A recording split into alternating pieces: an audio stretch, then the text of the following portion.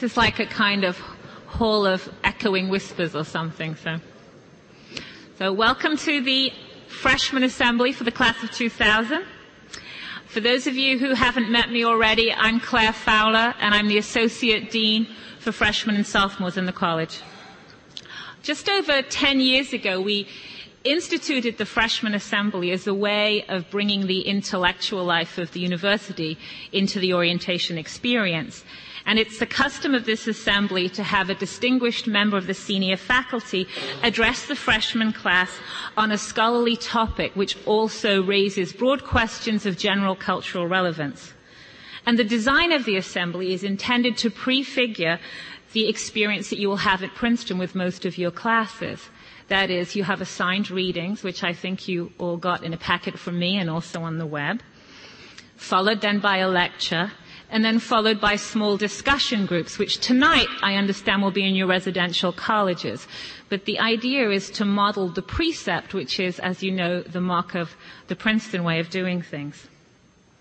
Well, I'm very delighted this evening to introduce to you tonight's speaker, Brian Kernighan, professor of computer science, who joined the Princeton faculty 3 years ago after a distinguished career at Bell Labs, the incubator for much of the innovation in the computer industry. Professor Kernighan received his undergraduate degree in engineering physics from the University of Toronto before coming to Princeton as a graduate student of electrical engineering in 1964. This may be hard for you to imagine, but there were no computer science degrees in those days. After receiving his PhD from Princeton in 1969, Professor Kernighan joined Bell Labs, where he became part of the research group that developed the C programming language and the operating system Unix, which was in fact given its name by Professor Kernighan. And he was recently elected a foreign associate, since he's Canadian, of the National Association of Engineers for contributions to software and to programming languages. Professor Kernighan maintained his relationship with Princeton while at Bell Labs, serving our Advisory Council on Computing and Technology since 1978. And in 1999, he was lured here with an anniversary, the university's 250th anniversary visiting professorship for distinguished teaching. It's quite a mouthful.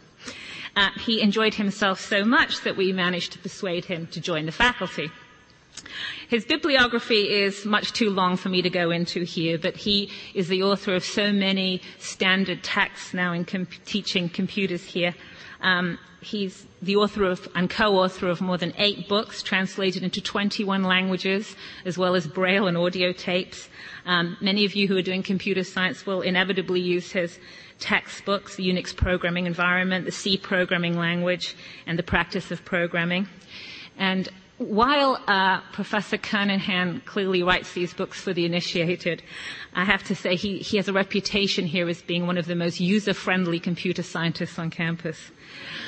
As well as serving as departmental representative for computer science, he's also an academic advisor for freshmen and sophomores at Forbes College and a popular teacher of Computer Science 109, Computers in Our World, an introductory course he developed for those of us, and I include myself here, who are more comfortable with writing than math and with humanities than science. Today, it seems a basic knowledge of computers and their effect on our lives is surely an essential part of a liberal education.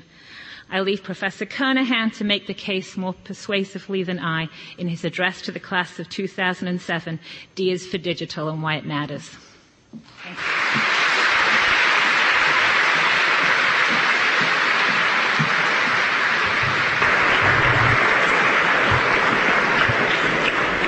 Thanks very much, Claire. And except for the lights, it's absolutely wonderful to see the whole class of 2007, or at least all the ones who could fit in here at one time. It really is great. So let me start with an experiment, since I'm nominally in science. Let me do a very, very brief survey for my own education. How many people here have or are going to have real soon now their own computer at Princeton? If that isn't 100%, it's awful close, right? So how many people have a cell phone? How many people have turned them off? Thank you. And so how many people have a DVD? And that could include the one in your computer. This is getting kind of boring, and I won't even ask about digital camera. It's probably not quite as high, I'll bet. But anyway, okay, so that's gadgetry kind of survey. Everybody here has obviously used email in the last probably 24 hours or even the last half hour or something like that. How many people use chat regularly? Yeah, everybody.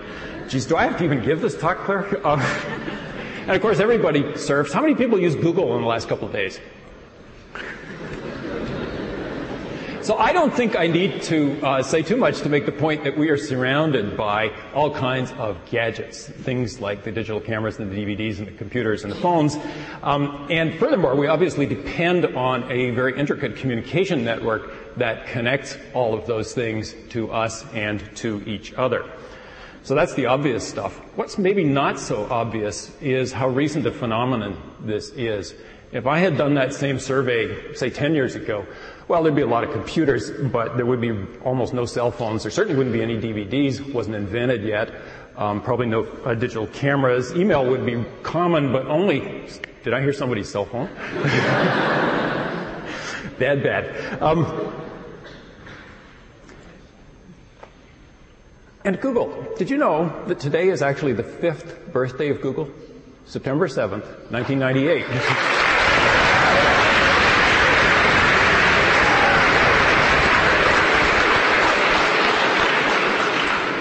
I will, at the next opportunity, pass on that expression of approval to a Princeton graduate named Eric Schmidt, class of 1976, who is CEO of Google.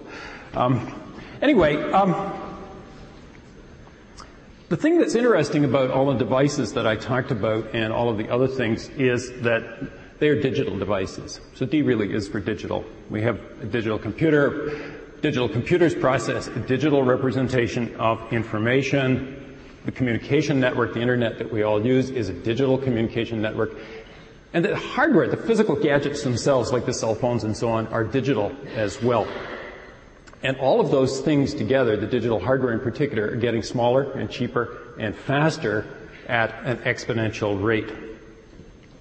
And so why it matters is that combination of rapid change and digital technology is really affecting our lives and the society that we live in.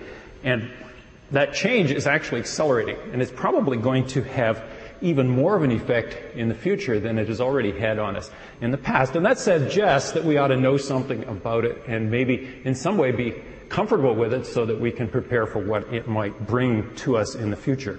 Now think about the article by Vannevar Bush, which you were supposed to read. Well, here's another obvious survey question. No, I won't even ask. Everybody read it.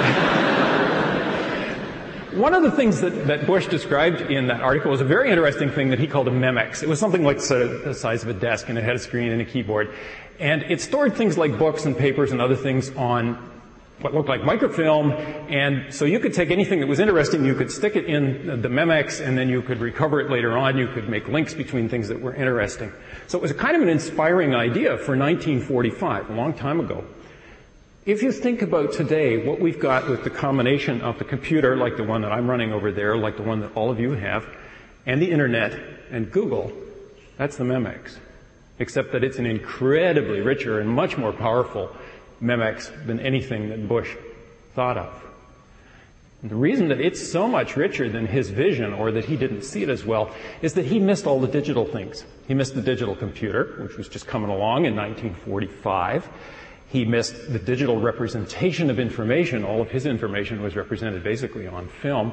And he totally missed digital communication. His Memex stood alone. It was totally isolated, and you had to, in effect, get things in the mail to put it in.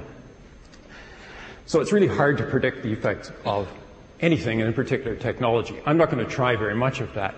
The other thing I'm not going to try and do tonight is to talk about digital technology and its effect on society, because that's a preposterously big topic, and it wouldn't work even if I knew anything about it. So what I'm going to do is to talk about something that's much closer to home, much more manageable, let's say, in the space of half an hour or something like that. I'm going to talk about digital music. Digital music is obviously very interesting in a lot of different ways, and music itself is, of course, very interesting and important to many of us all the time. And digital music is definitely the place where an awful lot of the forces, the changes that we're seeing, are coming together in a way that really affects the lives of everyone and very much affects the lives of you guys. So, that's what I'm going to talk about. And the way I'm going to do it, I'm going to start, in fact, by playing you a piece of music. This is one that I rather like. This is a piece of music that was written, in fact, in 1638, so it's not exactly pop. It was written by a guy named Gregorio Allegri. He was a singer in the papal choir that sang in the Sistine Chapel in Rome. And it's called a Miserere. It's a setting of Psalm 51. The piece itself is about 12 or 13 minutes long. I am going to play you a roughly 1-minute excerpt from it. And with that, after it's over, I will tell you the really very interesting story that goes along with it. So let's see if we can actually coerce this thing, this is technology, into playing Allegri's Miserere.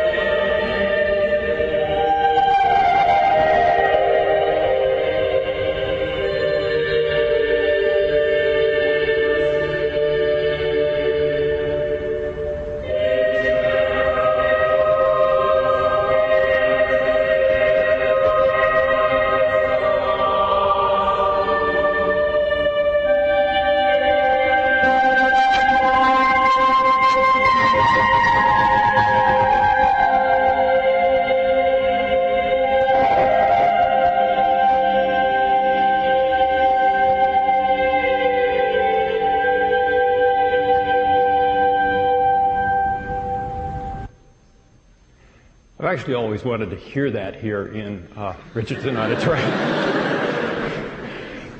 The marble makes the soprano echo very, very nicely. Anyway, so the story.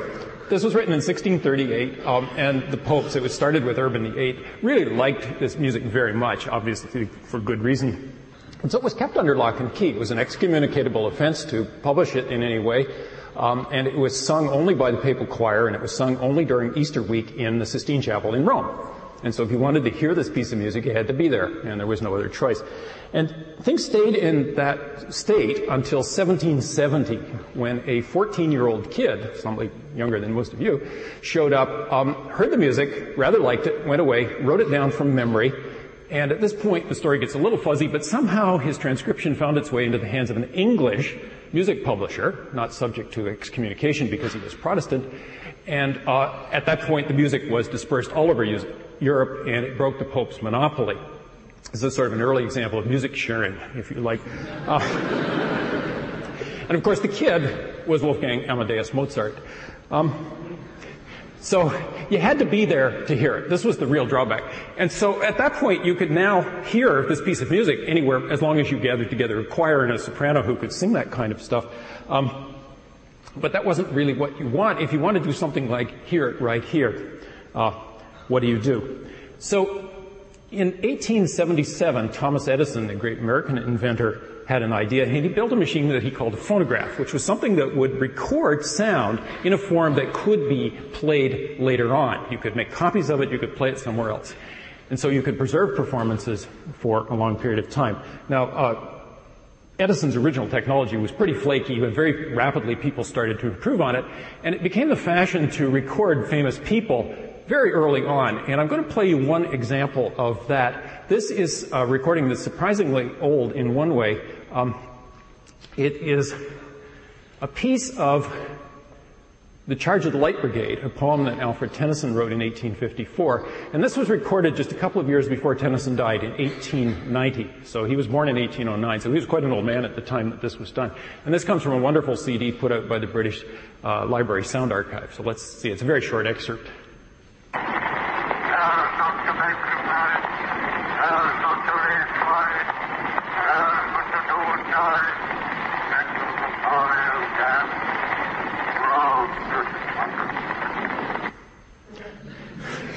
Well, not exactly high-five, but it's kind of interesting, and it's, I think, in many ways mind-blowing to hear somebody who was one of the premier Victorian poets speaking his own poetry at that time, well over 100 years ago. Okay, so what's sound? Fundamentally, what sound is obviously a fluctuation in air pressure. My voice vibrates, it sends it out.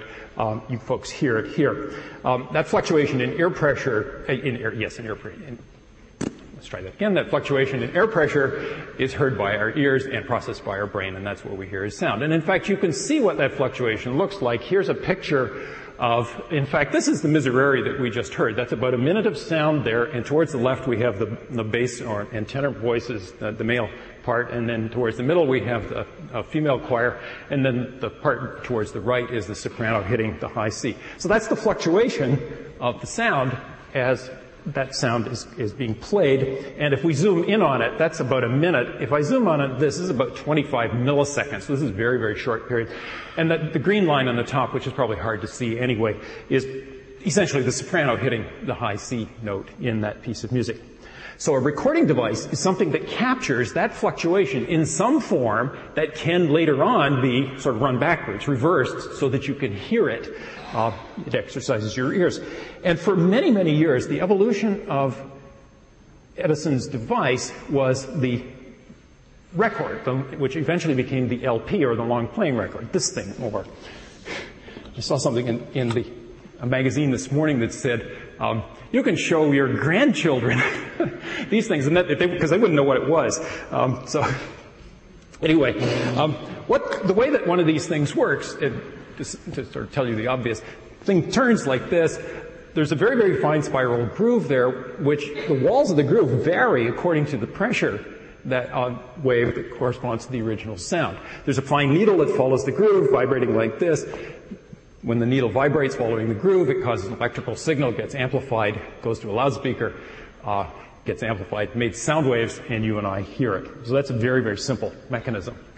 Now, this is actually pretty clunky in some ways, but it turned out that this was an incredibly successful technology. This lasted for something between 75 and 100 years, depending on how you count it. These things are not perfect. They degrade with use because the needle's making physical contact with the thing. They get scratched, they get dirty. Early ones broke very easily. But it did last 75 to 100 years. And then in about 1981 or 82, a new technology came along that killed it dead in about 5 years. Okay? And what was that technology? This. The CD. And the lady on the left, Deborah Roberts, is a soprano you heard. So that's the CD we were listening to.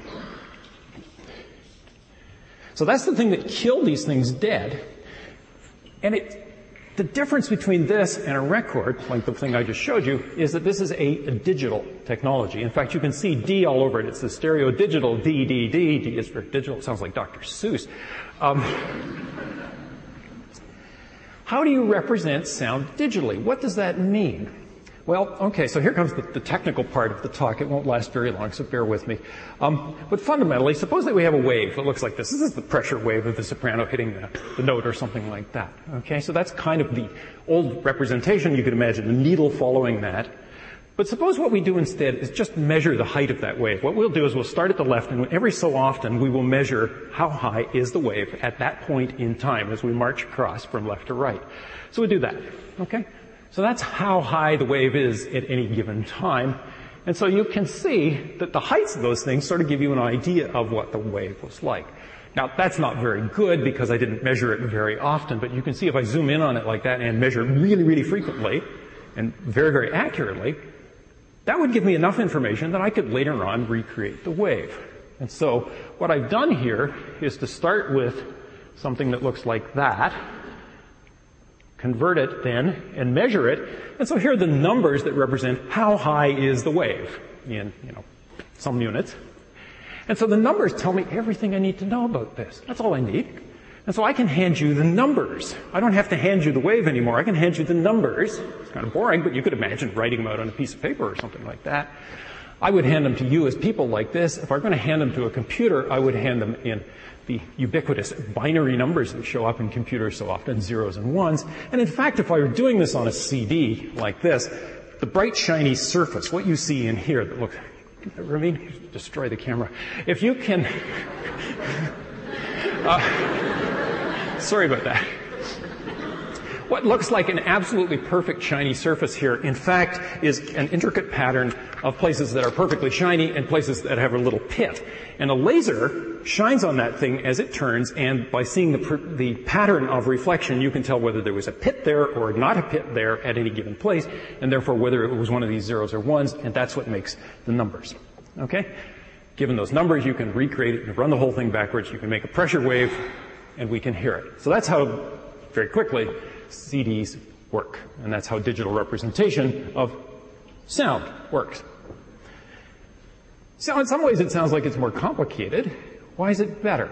Well, obviously it's better in some trivial ways. This thing is much more compact than that 12-inch LP that I showed you. So they really are compact discs. They're also relatively indestructible. They don't scratch very easily. They don't get dirty very easily. They don't degrade with use. So in that sense, they're all good. But those are all trivial reasons. The real reason why digital stuff is better in this context is that it's a much more general mechanism.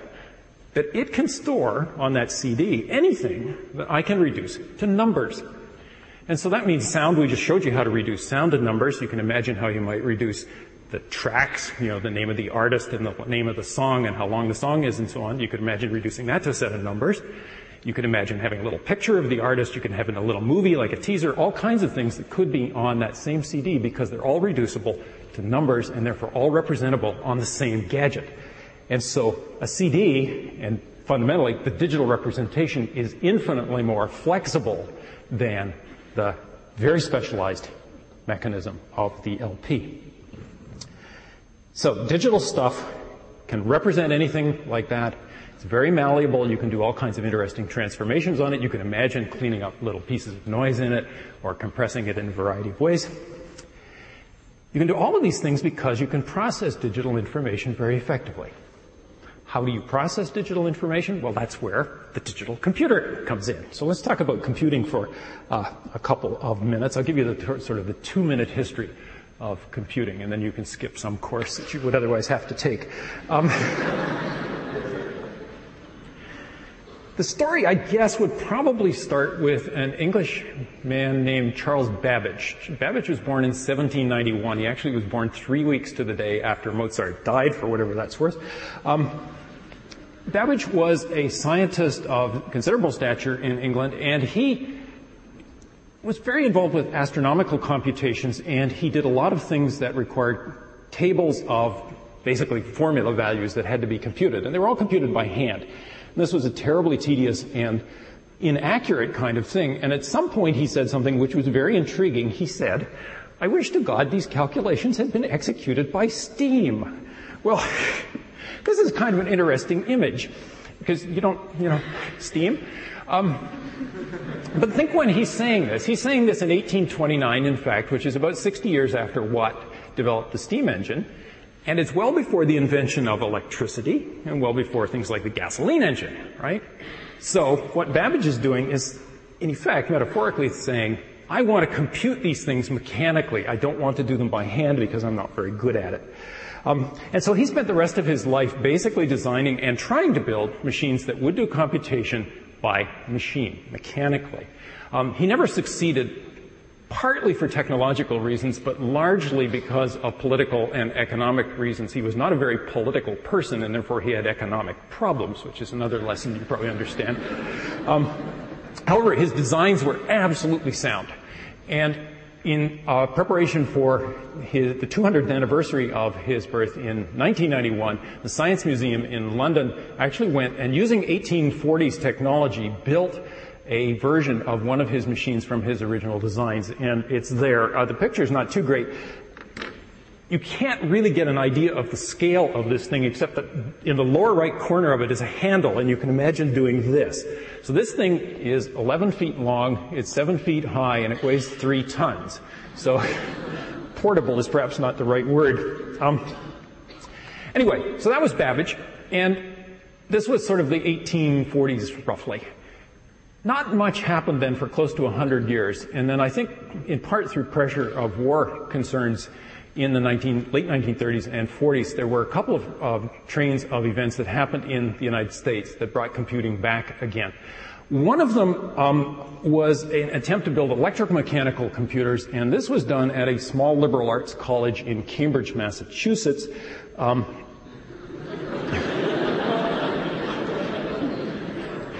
And now, this is a machine. As you can see, this is also slightly bigger than somewhat. This thing was 50-odd feet long and 6 feet high and 5 or 6 feet deep. And it was a joint project between IBM and a professor at this institution, dare I name it, Harvard. And this is the Harvard Mark I. And it turned out that the specific technology, electromechanical things, was not the right thing. And I hesitate, because I have many friends at Harvard, to use Harvard and dead end in the same sentence, but you get the idea that this was not the totally successful machine. The other path that was followed essentially at the same time was going on at the University of Pennsylvania in Philadelphia, and that was a machine called ENIAC, which was entirely electronic, and so that turned out ultimately to be much more successful. Now, if any of you are actually interested in such things, it turns out that there are pieces of both of those machines, the Harvard Mark I and the ENIAC, at their respective institutions. If you're at Harvard, drop into the Science Center, they've got about 15 feet of the thing sitting there. It's an amazing piece of machinery, and there's something similar at the Moore School at Penn, worth looking at. So what's happened over the last 50 or 60 years? This picture dates from probably 1946 or 47. What's happened over the last 50 or 60 years then is taking that, the evolution of what you see in the ENIAC, and making it into what I'm sitting over there with an IBM ThinkPad, laptop, just like everybody here has got in some sense. Something which is incredibly more powerful, unbelievably more powerful than that, faster, cheaper, better, reliable, and all of those kinds of things, but fundamentally very similar, the logical progression of all of this. So what you should take away from this little piece of it, in fact, is the idea that a computer, the ones you guys have got, is in fact not much more than a calculator, like those little 4-function calculators you used to get. It does arithmetic, but boy does it do arithmetic fast, incredibly fast. Furthermore, it's largely in control of its own destiny. It decides what it's going to do next on the basis of what it's done already. So it's using the result of previous computations to decide what to do next. Secondly, it's a general purpose device. It stores in its memory not only the data that it's going to compute with, but the instructions that say what to do with the data. And therefore, you can make it do something different by putting in different instructions into the memory. And you can flip back and forth between them. And that's what we do when we run different programs. And so that generality is the reason why this machine sitting here can be showing you slides and playing music, and can be surfing the web, and it could be playing games, and it could be reading mail and doing my taxes and all these other things. One machine. Very general purpose, because different sets of instructions make it do different things. Okay?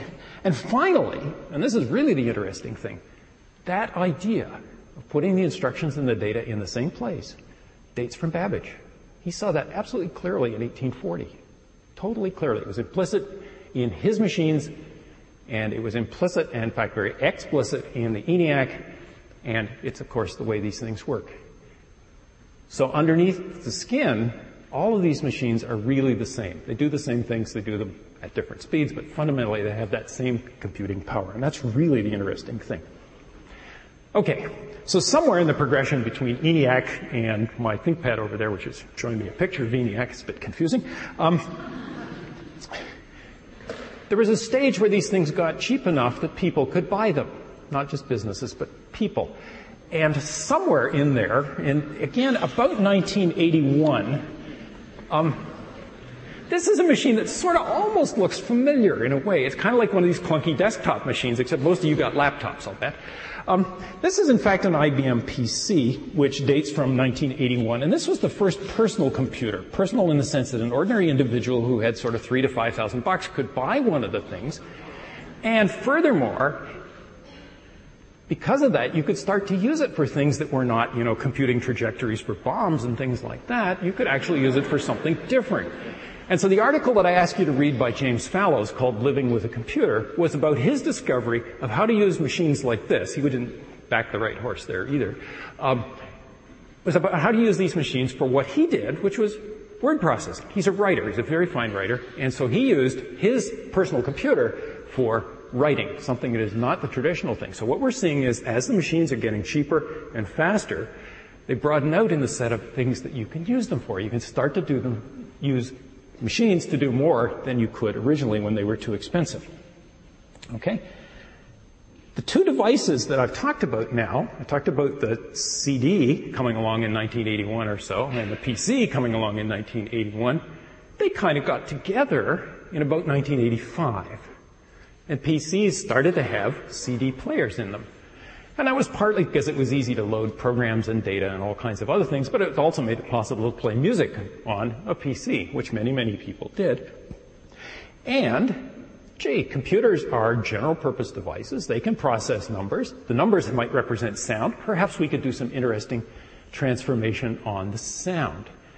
And so it took a while for machines to get fast enough, but sort of by the late 1990s, people had gotten machines fast enough and understanding enough of what's going on that they were able to do a particularly intriguing transformation on sound. So they take a record like this. This is an ordinary audio CD. It holds about 600 megabytes or something like that. And an algorithm called MP3, a word many have heard of, says I can take that 600 megabytes and I can squash it down by a factor of 10, 60 megabytes. Or alternately, having squashed it, I can send it to somebody else over a network connection 10 times as fast as I might have been able to do before. And it sounds exactly the same. That Allegre that I played for you was an MP3. And my bet is that most of you didn't know that it wasn't something more exotic. So, now we have a way of making sound and making it actually fairly compact, intriguing. There's one more thread that I want to bring into this now, and that's the communications thread, the digital communications. Obviously, everybody here is used to email and surfing and Google and all that sort of stuff. All of that depends underneath on a network that's in some ways almost invisible, called the Internet. The Internet, in fact, has been around in some form since roughly 1969. Which dinosaurs still walk the earth. Remember, that's when I got out here. Yes. But it was the province of specialists for a very long time. But in the early 90s, in fact, in 1993, in April of 1993, some students at the University of Illinois unleashed on the world a very interesting program, which they called a browser. It's hard to believe the browser is only 10 years old. But they wrote a browser called Mosaic, and what that did was to take this fairly exotic technology, the specialist technology, Internet, and make it very, very easy for anybody, no matter how technical their interests or background, to find information that was out there somewhere and to make their own information and put it out so that other people could look at it. So in some sense, the browser very much hastened the spread of Internet technology around the world. So, let's get back to digital music. We've been away from it for a little while. Here we are in the late 1990s. What do we got? Every student has a computer. Showed that, right? Every student computer has a CD drive, so they can get music into their machine. Every student computer has software that will convert that stuff into MP3. Absolutely. This is, Winamp and rippers like that. And of course, every student has an internet connection. So we're right on the edge of the perfect storm here. Oh boy, are we right on the edge. And all it takes is one tiny destabilizing event. And that tiny stabilizing event is a college freshman named Sean Fanning, who had a bright idea. This is Sean Fanning. He is a very bright guy, but this looks like a deer caught in the headlights. Unfortunately. And Sean Fanning's really bright idea was a program. He dropped out of college, in fact, to write the program, which he called Napster. And Napster was released to the world in May of 1999. And what Napster did was to make it really easy for people who wanted to share MP3 music to find each other. It just made it incredibly easy. It really was a nice piece of work. And it was so popular, it went from 0 users to 80 million users in the space of about a year. The article called The Heavenly Jukebox by Charles Mann, which again I ask you to read, was on the rising side of that curve. But you could see in Mann's article that there was trouble lurking in some sense. And the trouble was that the recording industry saw in Napster theft. on a truly grand scale, an unbelievable scale, 80 million people stealing music. And they were extremely unhappy about that. And so they sued, they won their case, and Napster was shut down early in 2001. And this practically defines the notion of internet time. 0 to 80 million to 0 is 2 years. So, Napster was vulnerable, partly for a technical reason. The way that Napster worked is it had a centralized directory. Everybody who was sharing music at a given time, all of the information about what they were sharing was on a Napster computer. And it had a sort of what we would call a jurisdictional vulnerability. They were in the United States.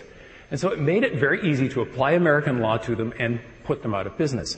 However, the service that was provided by things like Napster was so popular that alternatives came along very, very quickly that didn't have those problems. And these are things like Kazaa and Morpheus and Grokster and LimeWire and BearShare and you name it. Okay, I probably missed half of them.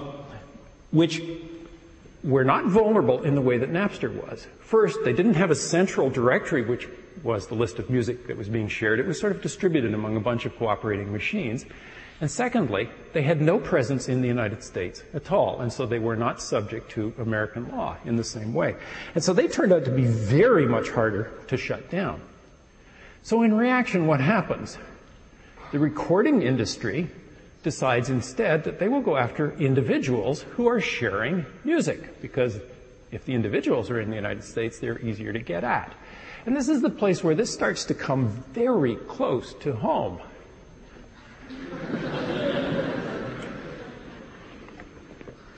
Our own Dan Peng was sued in April of this year. It's been settled since. The Recording Industry of America has gone on to issue interesting threats. This is a full-page ad from the New York Times on June 26th, which I assume is aimed at parents as much as students, but you never know. And that continues to this day, of course. There's a very large amount of activity in that area. And part of what is going on there is an attempt as well to make the legal system work to discourage this kind of file sharing or active sharing of music which may well be stolen. And so hearings have been held. Here's an excerpt from a hearing that I honestly don't know. I think this may have been the Senate Judiciary Committee, but I'm not sure. And this is quoting Senator Hatch, Republican of Utah. And he's describing his concerns about copyright. And the critical part, or at least the part that is perhaps most interesting, is that thing in there that says, I'm all for destroying their machines. Now, in fairness to Senator Hatch, I understand what he's saying. He makes money. In addition to his day job as a senator, he makes money by selling music that he writes. You can go to his website and you can find CDs that he has participated in, and so his royalty stream, at least in principle, is being interfered with by people who are copying his music. So what's going on here? What you see is kind of like an arms race, right? You know, somebody does something worse in reaction, somebody does something even worse in reaction, and it escalates. And in some sense, the weapons on both sides are getting more and more destructive here. I'm not sure that that's a good way to be doing things. But think of this. Music is only one piece of this. It's only one of the examples. You can see, if you look around, the same sort of thing happening in books and movies and ultimately TV. We're not quite there yet with TV, but when digital TV comes along, we will be. All of these things are what is called intellectual property. They're not physical property. It's hard to put your hands on these things, but they are the result of somebody's creative effort, and they really do belong to individual people. Think about books. Back in the Middle Ages, books were copied by scribes. You know, people laboriously sat there, wrote stuff. The invention of printing in 1440 made it possible to make books on a grand scale. Very, very easy. But it was, you still had to have a printing press to do that. The Xerox machine came along in probably the 50s or 60s of last century and made it pretty easy to make a copy of a book, but the copy wasn't good. And then the copy of the copy was even worse. And so it wasn't really a grave threat to what was going on. But consider now what happens. I see a book I like. I can go take my scanner, I can scan every page, I can clean it up a bit, I can post it on my web page, and then everybody in the world can have the book. And all of the copies are just as good as the very first one that I made, and there's no distribution charge for that. And since this has happened to one or two of the books that Claire mentioned earlier, I'm sensitive. This is a place where I understand what Senator Hatch is saying. So, yes, grump. Anyway, if it's happening to books, think about movies. Movies are incredibly expensive intellectual property. I mean, it costs tens or hundreds of millions of dollars to make a movie. But think what's going on. Movies are distributed on DVD, a digital mechanism. We just showed all of you guys have got DVD players in your computers, so you can now get those bits onto your computer and do something with them. DVD burners are now less than $200. And does this sound like deja vu all over again? That we could do the same thing with movies as we can? Well, obviously people already do, but it's going to get better or worse depending on which side you come from. So what's happening with all of these things is that there used to be very specialized, complicated mechanisms like the long-playing record that made it difficult for people to copy things on a large scale. Copying itself was really manufacturing. You had to make stuff. The copies were often not as good as the original because the manufacturing may have required real skill and you couldn't do it as well. And distribution meant that you had to actually physically carry stuff around, send it by FedEx or whatever. And so all of that stuff limited what you could do. It made people's intellectual property somewhat safer. But when we move to a digital world, what we have is absolutely uniform representation of information. The stuff is dirt cheap to do. All these digital mechanisms are not subject to any of the physical limitations that used to protect intellectual property. Copies are free. Digital copies cost nothing to make. Digital copies are perfect. Each one is identical to all the others. They don't get worse. And distribution is free. Put it on the web. Anybody can have it. So now what do you do? The physical limitations like manufacturing and so on that used to protect this kind of stuff don't work anymore. So you're sort of stuck there. What else might you do to protect information? Well, one thing that has been tried is some kind of encryption. You take all those nice numbers that are on a CD or something like that, and you scramble them in such a way that they can't be unscrambled except by a special device or a cryptographic key or something like that. Unfortunately, that stuff doesn't seem to work. In fact, sometimes it works very inadequately. Let me show you, actually. This is kind of intriguing. So here's a CD. This is Celine Dion, A New Day Has Come.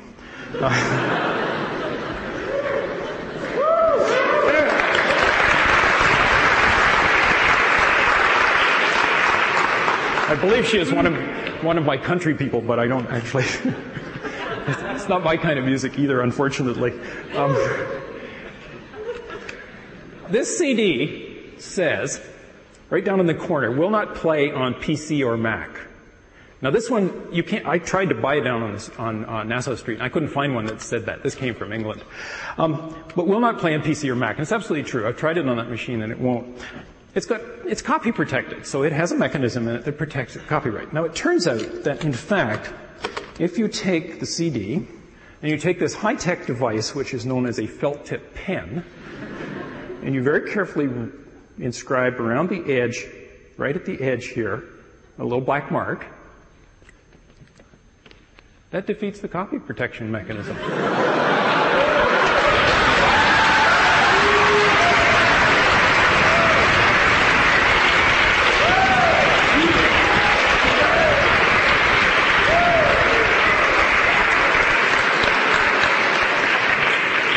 Now, before you get too excited, I should observe that that's against the law. This is, in fact, the first sentence of the Digital Millennium Copyright Act of 1998 that says that circumventing copy protection mechanisms is illegal. And they will come after you. They won't come after me for that. But if you do it on a grand scale, they probably will. So that's a piece of it. Now, there's something else that's interesting. The DMCA is a law which I won't even say is well-intentioned, but it has many properties. Let me try one of them.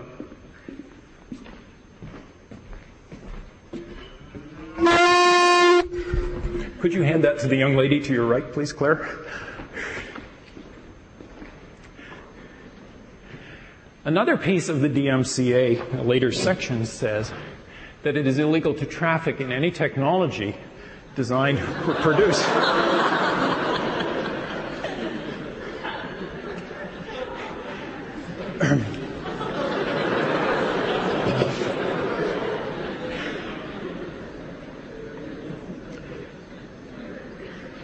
This is clearly one of the places where, in some sense, the law, however good its intentions, is not sort of solving the problem, I think. But the problems with this kind of thing are leading to ever stronger, or at least attempts to make ever stronger laws, more and more draconian in their effect. Things that I think ultimately will impede progress in a lot of different ways, as well as, to some extent, deterring people from doing things that they genuinely should not be doing. Perhaps those of you who saw this morning's New York Times saw a front page article on how the recording industry in particular is attempting to link music sharing with porn sharing, and therefore they're both bad, and therefore it should require permission to download file sharing software.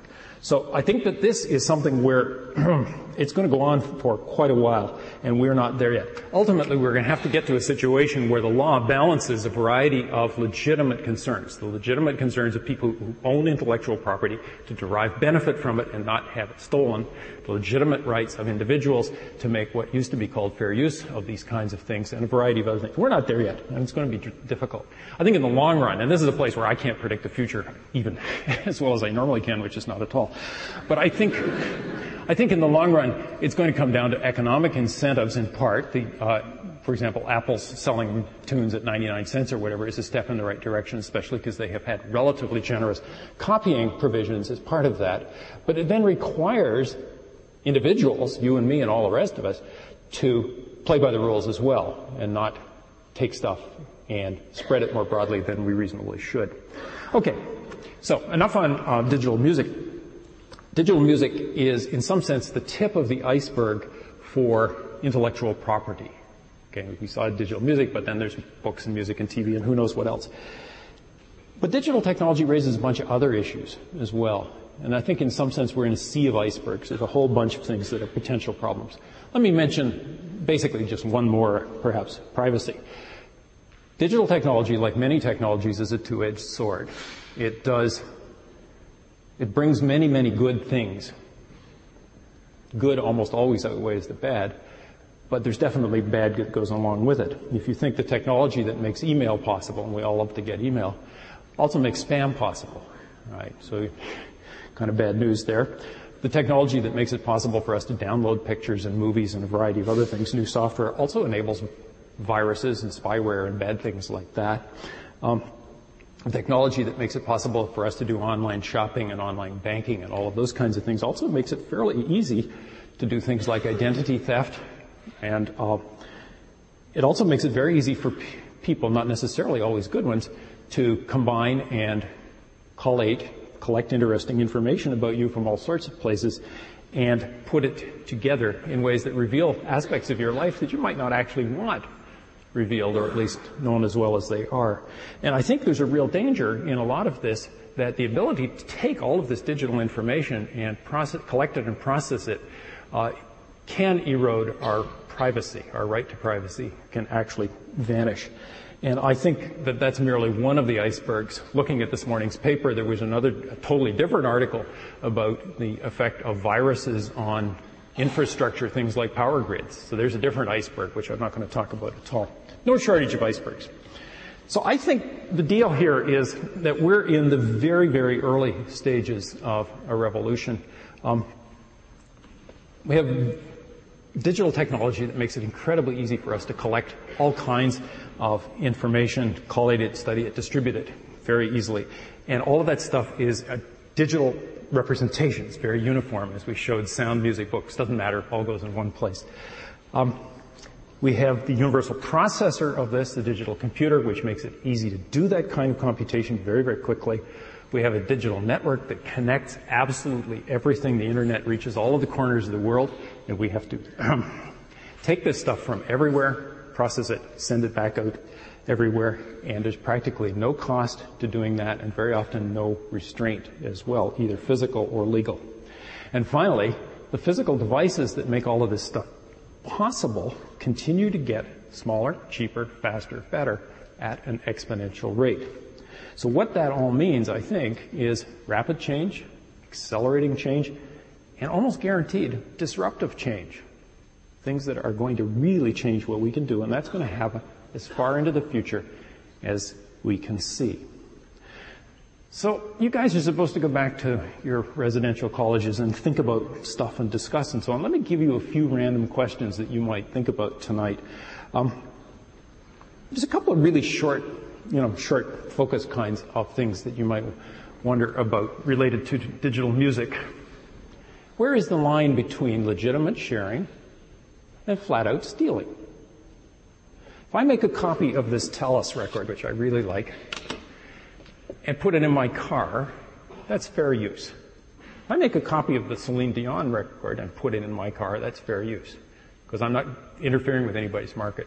Perfectly fine. I'm making a backup. If I like those things so much that I put them in MP3 format on my web page and let the world have them, I'm stealing. Plain and simple. There's no ambiguity about that. Where is a sensible line there? How should the law be written so that we deal correctly with it? How should the economic system work so that people are encouraged to do the right sort of thing? And how do we, as, honest, reputable people, behave ourselves? That's something that you could discuss. People will have different opinions on that, but that's, I think, a reasonable set of very short-term kinds of questions. Maybe some broader questions. What's going to happen next? Think about Napster. Napster arrived here in September of 1999, along with the class of 2003.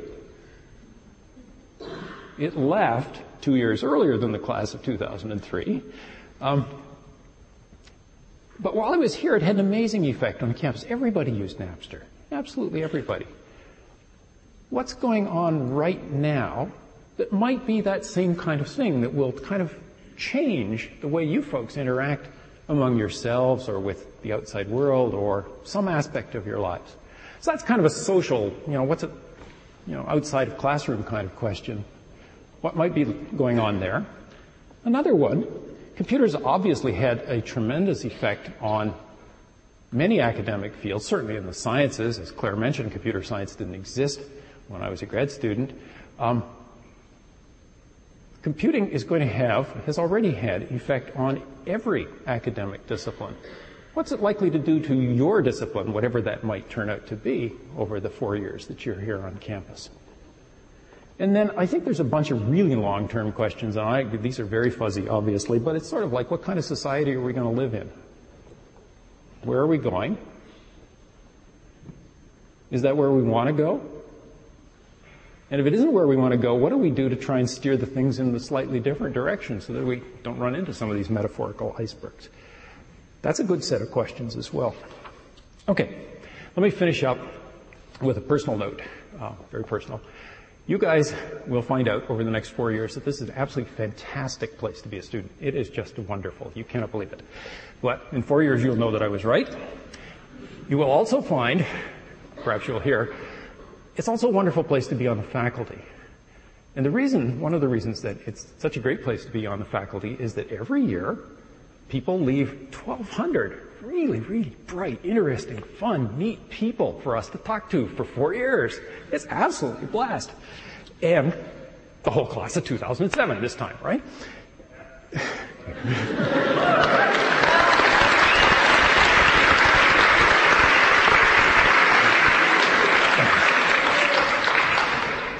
So the way part of it, at least the academic business works, is that we ask you questions and you give us back what we think are the right answers, okay? But let me tell you, it works better if you guys ask the questions. And in fact, the very, very best questions come from the people who don't already know the right answers.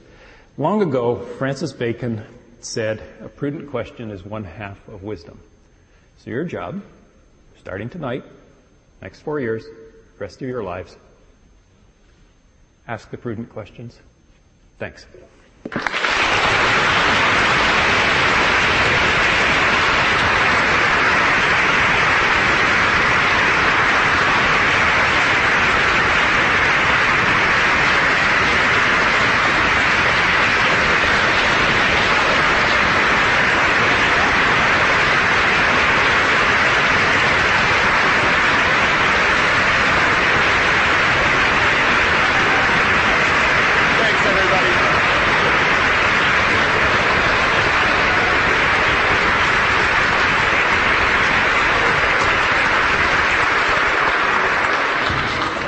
It's great people.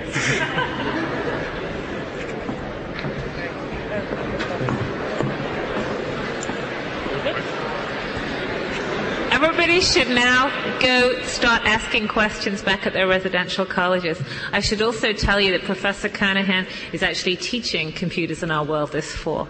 Thanks. Bye-bye.